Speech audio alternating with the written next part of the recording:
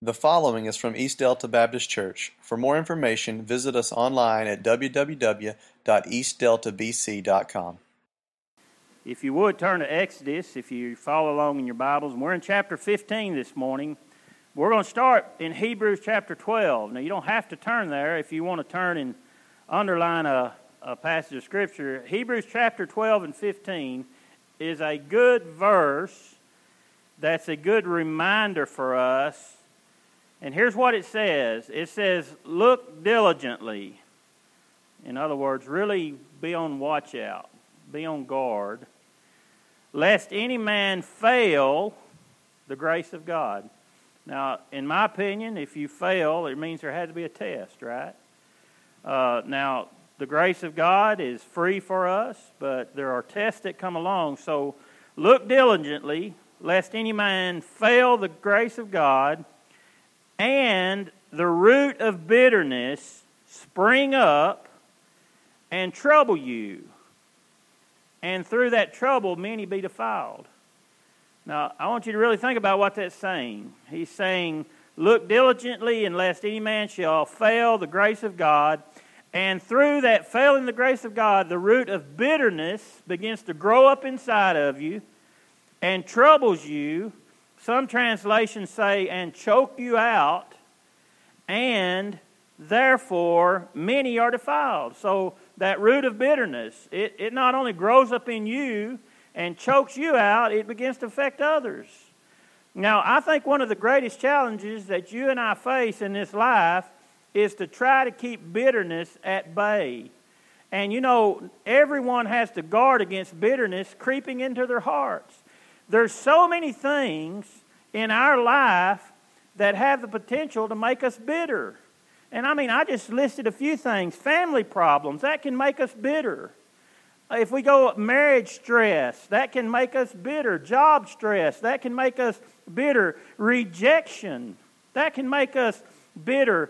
Past abuses, something that happened in our history, something that happened in our past, that can make us bitter. Loneliness, misunderstandings, conflicts, church problems. The list could go on and on and on forever. There's so many things that we can deal with or that we have to deal with that has a potential to make us bitter. And folks, we need to understand, if we don't deal with these potential problems, if we don't deal with these potential issues, it becomes bitterness within our soul. Now, that's what the writer of Hebrews is telling us. It becomes a bitterness, and everything you think about will then be passed through that filter of pain. When that bitterness begins to take root, when that bitterness is growing, and what the translation Hebrews says begins to choke you down, begins to choke you out, everything you process, you're going to think about it through bitterness. You're going to think about it with your emotions, with your thinking, with your relationship with others, with your relationship with God. All of those things are going through that filter of bitterness because it has taken root and it's beginning to grow. And y'all know if you planted a garden this year, it probably all drowned already. But if it hadn't, then there's some roots there and they begin to grow.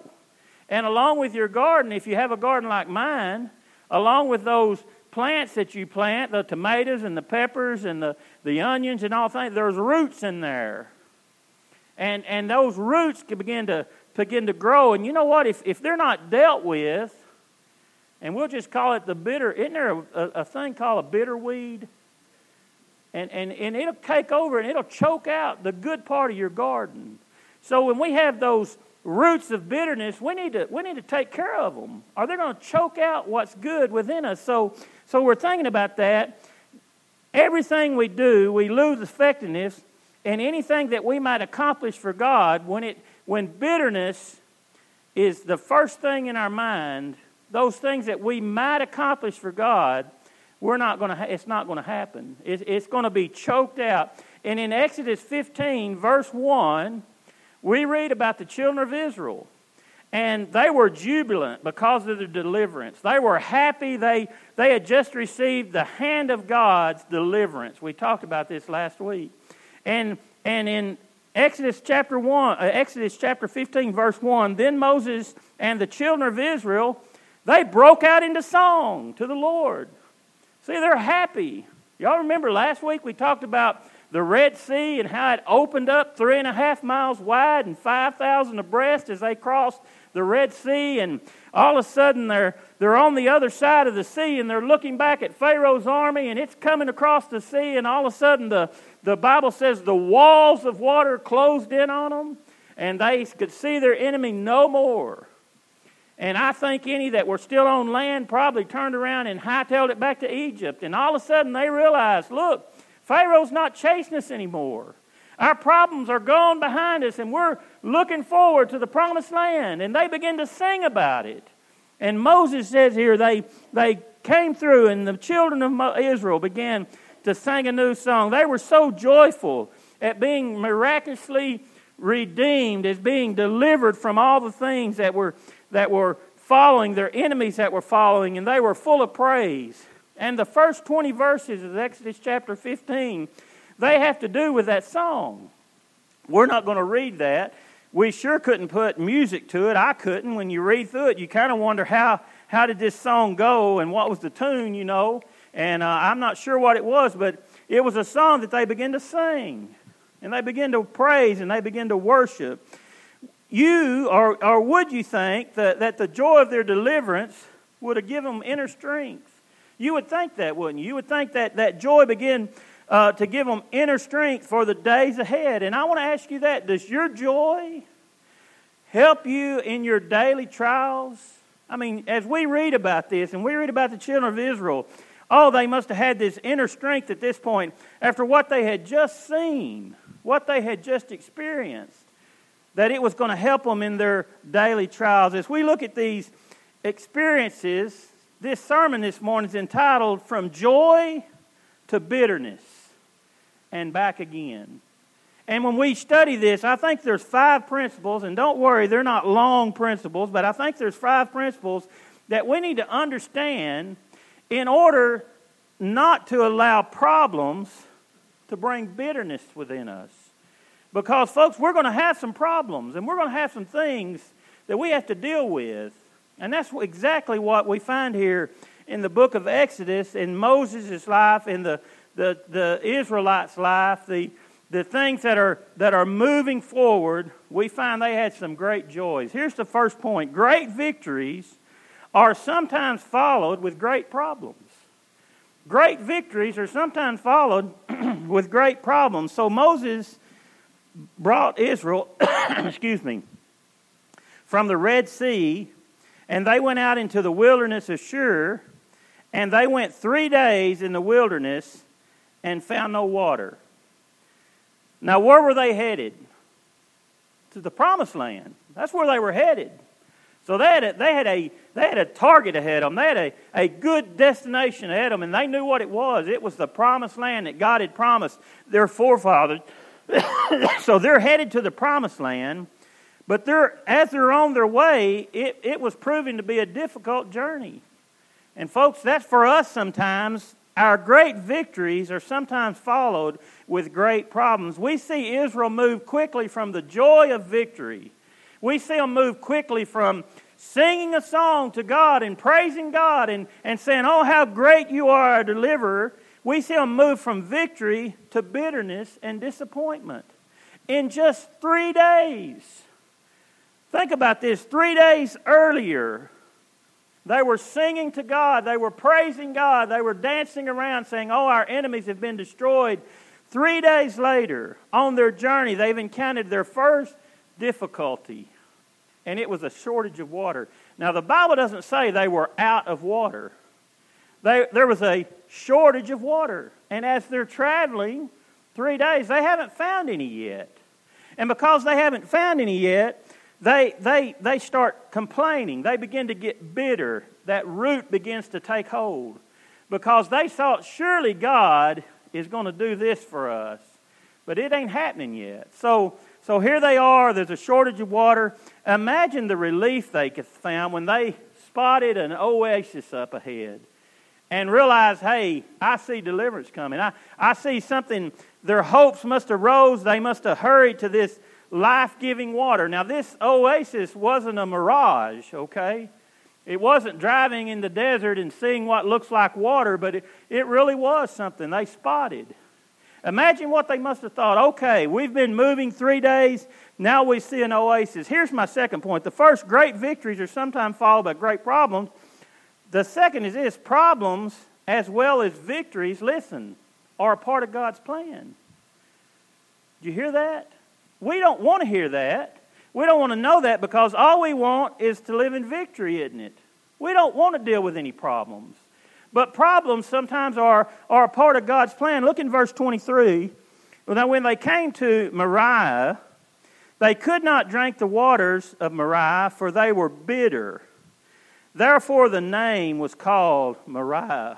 Back in about 83, I worked in Garland, and I lived in McKinney. And I don't know if y'all kind of know how that distance is, but it's a pretty good distance.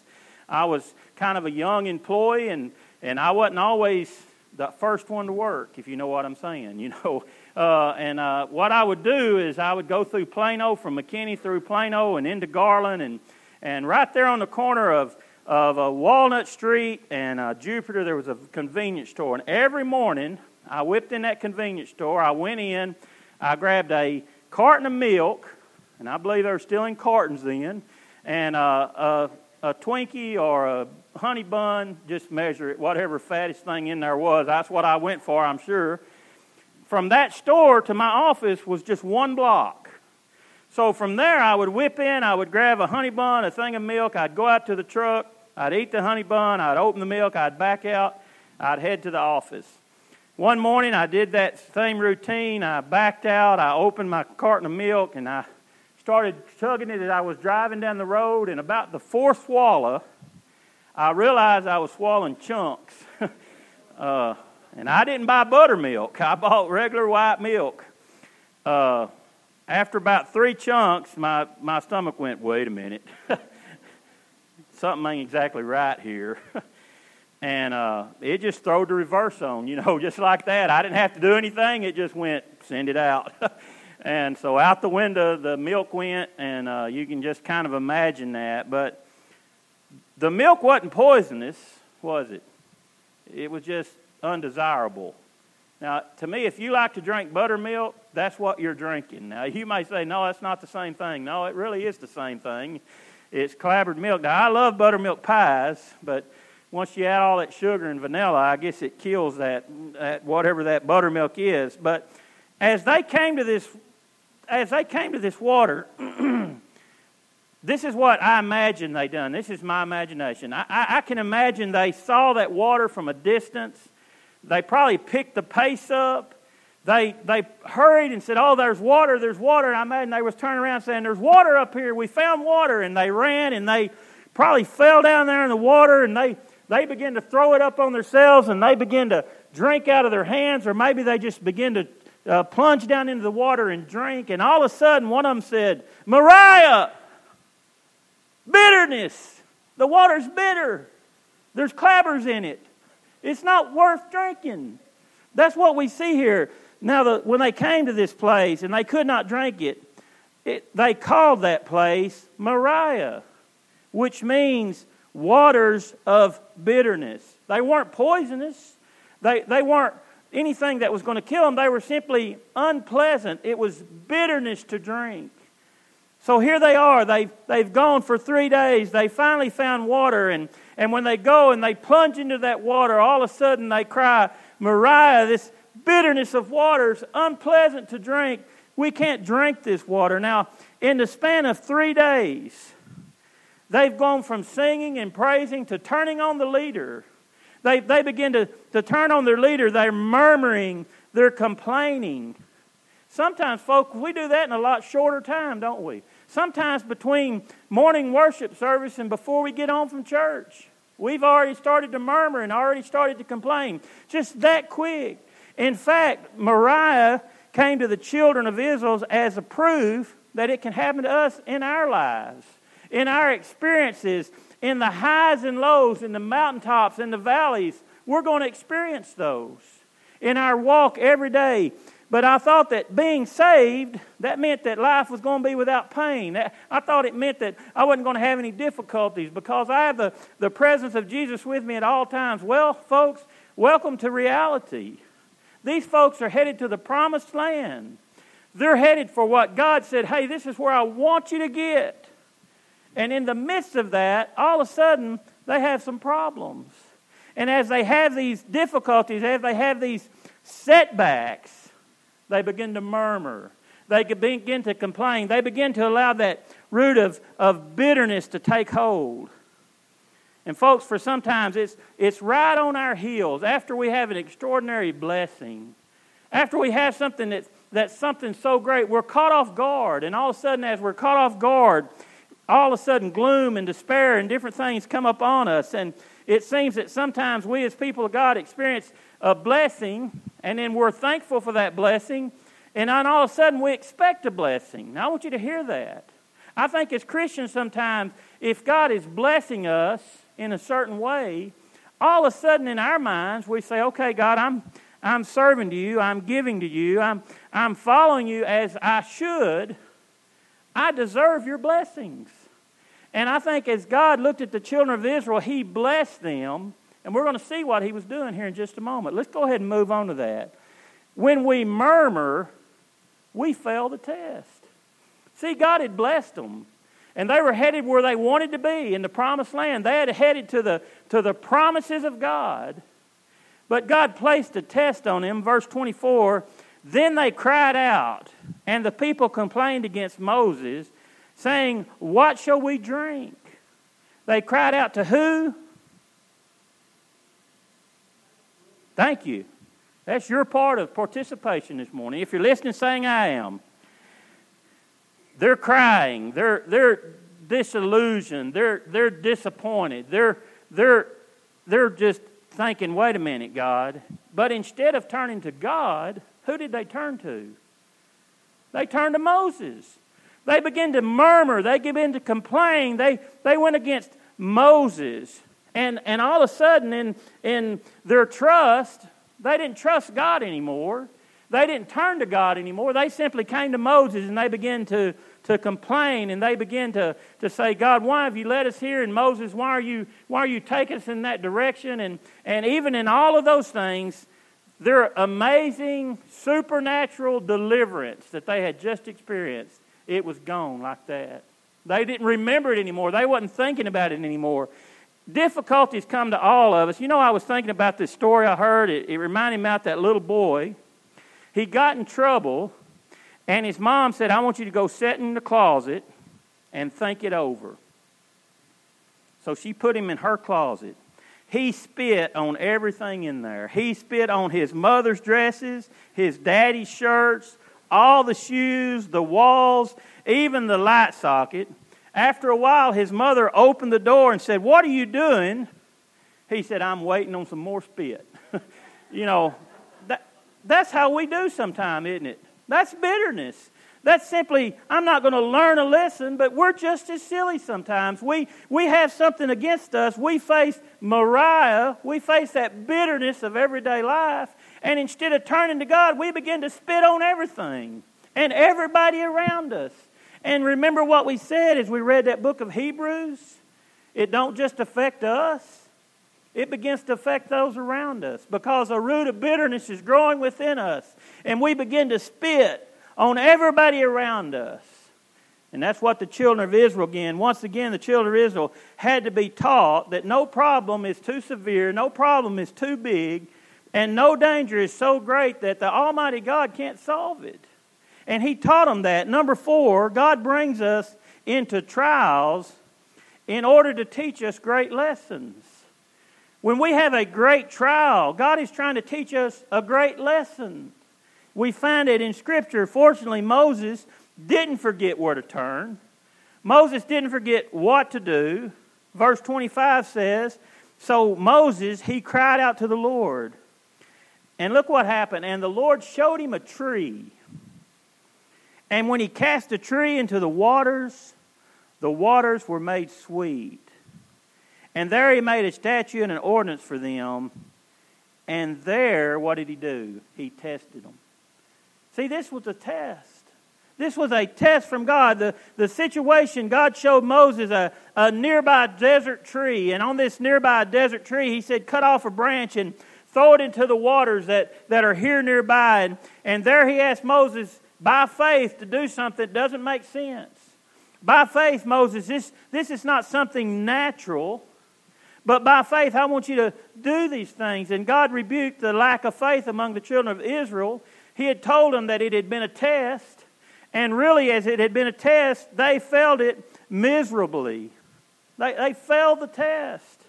And remember, when God brings trials to us, He's trying to teach us some great lessons. And I want you to listen to what Scripture says here. God used these difficult circumstances to show the children of Israel what was on their hearts. He said to them in verse 26, if you diligently heed the voice of the Lord your God, and you do what is right in His sight, if you give ear to His commandments and keep His statutes, I will put none of the diseases on you which I have brought on the Egyptians. For I am the Lord who heals you. That is Jehovah Rapha. Now that Jehovah Rapha or Rapha there, I want you to remember, because that word Jehovah Rapha, it means the God who heals. And when you look at the definition of that word, I want you to listen to what it says. This word means to mend as a garment is mended. It also means to repair as to reconstructing. And it also means to cure as a diseased person is restored to health. So in the original writing, that description of God, Jehovah Rapha, it had three definitions. It means to mend something, to rebuild something, or to bring restoring health to someone. And when we find that, when our lives become bitter, God says, wait a minute, I'm Jehovah Rapha. I can meet whatever need you have there. If you have that need of simply meaning a mending here, then I'm the God that can mend those things. If you have a need here that's going to require reconstructing, I'm the God who can do those things. If you have a need here that is going to require disease and something to be restored to healthiness again, I'm the God that provides those things. And for the children of Israel, He's teaching them that great lesson. I am Jehovah Rapha. I'm the God who heals. When we find ourselves and life has become bitter, if our circumstances around us are things we can't understand, I believe that God has a certain different ways that He can respond to that. I have three here, and we're getting close to being ready to close. They're not always the same thing. I think one thing, God can change our circumstances that are causing our bitterness. In other words, He can remove the cause of that bitterness, whatever it may be. When we pray to God and we say, God, you're Jehovah Rapha, you're the one who brings healing in this situation, and the root of bitterness is beginning to grow within me, He can say, well, I'm going to take away whatever that problem is. If it's water, I'm going to give you water. If it's Mariah, if it's bitterness of water, here I have something that's going to take that bitterness away. But the second thing, it may be that He adds a new ingredient. That's what He did at Mariah. He adds a new ingredient to the situation. All of a sudden, he doesn't change our circumstances. He says, you know what, instead of changing your circumstances, I'm going to add something that's going to make it tolerable for you. He may bring another person in with you that can work, and that person's a Christian and brings you encouragement. He may put someone near your path that's been there before and can say, hey, I've experienced this before, and let me tell you what happens. But He can place someone there. He can change an ingredient. Or God may do this. He may just give us a newfound tolerance. He may just say, you know what, I'm going to give you grace sufficient that you can tolerate this. What He did with Paul, didn't He? Paul said, I've got a thorn in my flesh. Did God take it away? But God gave him the grace to deal with it. So I think there's a lot of different ways that we can come before God and He can deal with those situations. But here's what I want you to remember. This was a test for the children of Israel. This wasn't a test for God. Now, I say that because I was reading this and I realized what I do sometimes. Sometimes I say, okay, God, I'm going to do this, this, this, and this, and I'm going to test you to see if you bless me the way I think you ought to. Isn't that kind of how we operate sometimes? God, I'm doing this, so I'm testing you. Folks, the test ain't on God. The test was on the children of Israel. It was on the people. And God said, hey, children of Israel, this is what I've done. I've delivered you. This is what I'm going to do. You're going to the promised land. But in the midst of those things, I'm going to send a test upon you. Not to test me, but to test you and to see where you're at. And when God saw where they were at, He provided for them. He changed their circumstances. He added something new that made their circumstances better. And He said, hey, remember, I'm Jehovah Rapha. I'm the God that heals. There was a great lesson there. He threw that tree into the lake, into the water, and it removed the bitterness. And I was thinking about that. Have you ever applied the cross to the bitterness in your life? Because God pointed to a tree at Calvary. And He said, if you take this tree that my son died on, and if you apply it to the bitterness of your life, the ills of your soul, then I'm going to bring healing.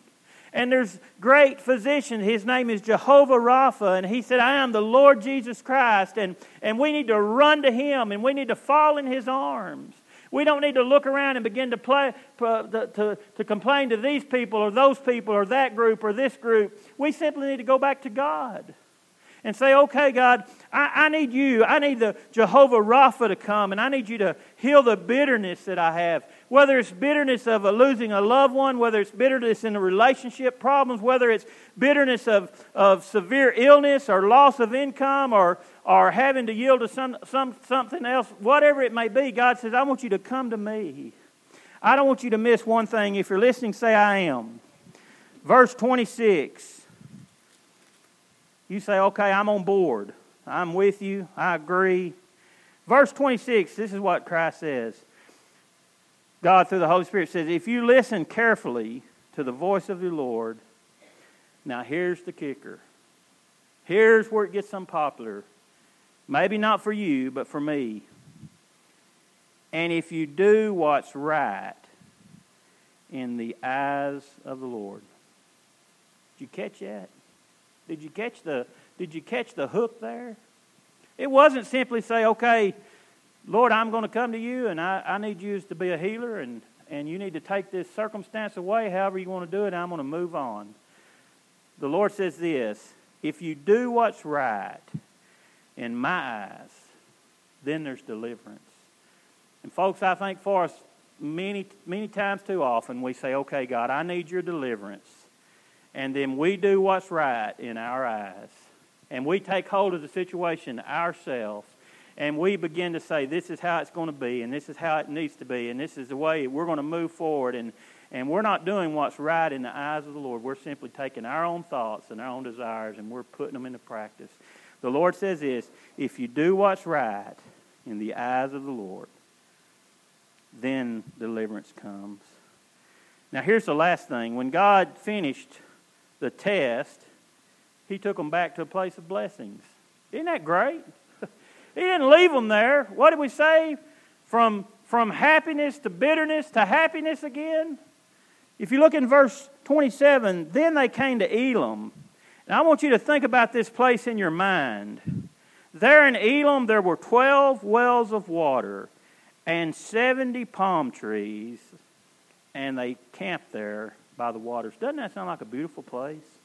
I mean, these crystal clear wells of water, and folks, you know, there in that time, some wells were below the ground, some wells came up above the ground and ran crystal clear.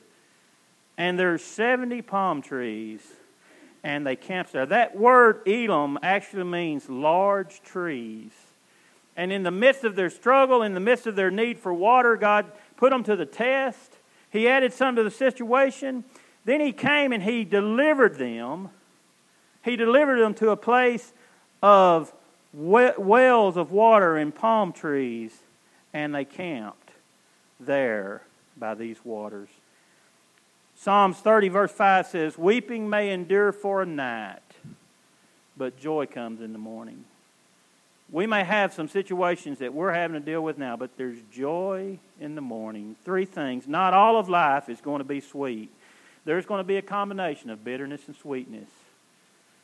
Rather than complaining, we need to go to God. That needs to be our first turn and seek His provisions. And lastly, God not only gave them relief at Moriah, He made the water sweet again, but He delivered them to a place at Elim, which is even better. You know what? When we pass the test, God has something even better than we can imagine. Don't you imagine when they tasted those waters after the tree was placed and they became sweet, they thought, oh, this is great, this is great.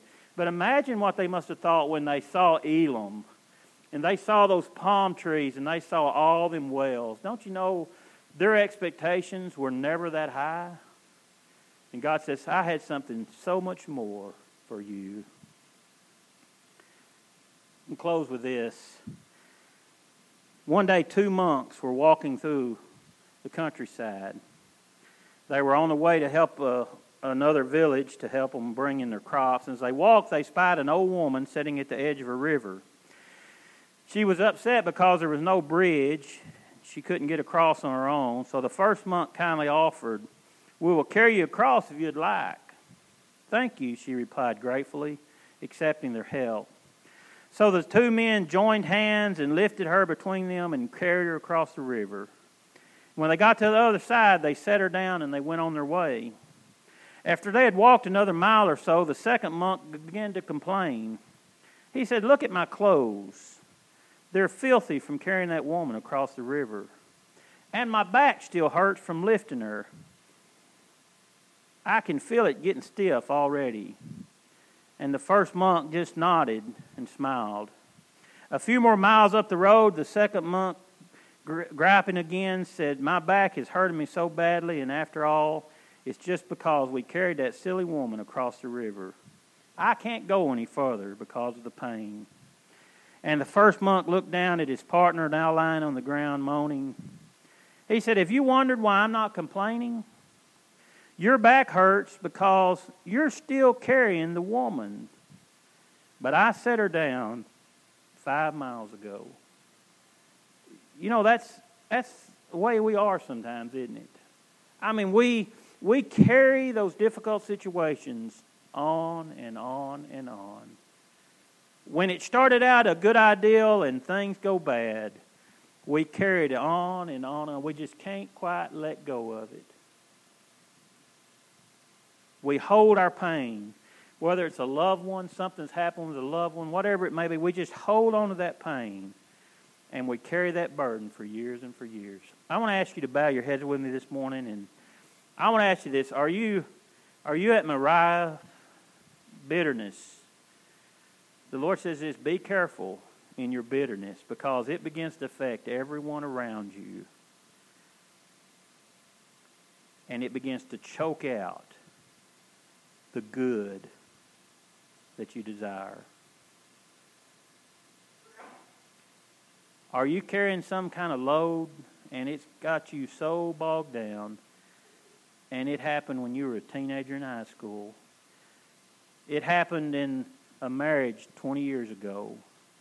It happened in a relationship 10 years ago, but you're still carrying it.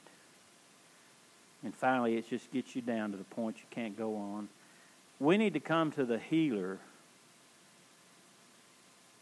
and allow him to heal us, whatever it may be. It may need a little mending. It may need a rebuilding.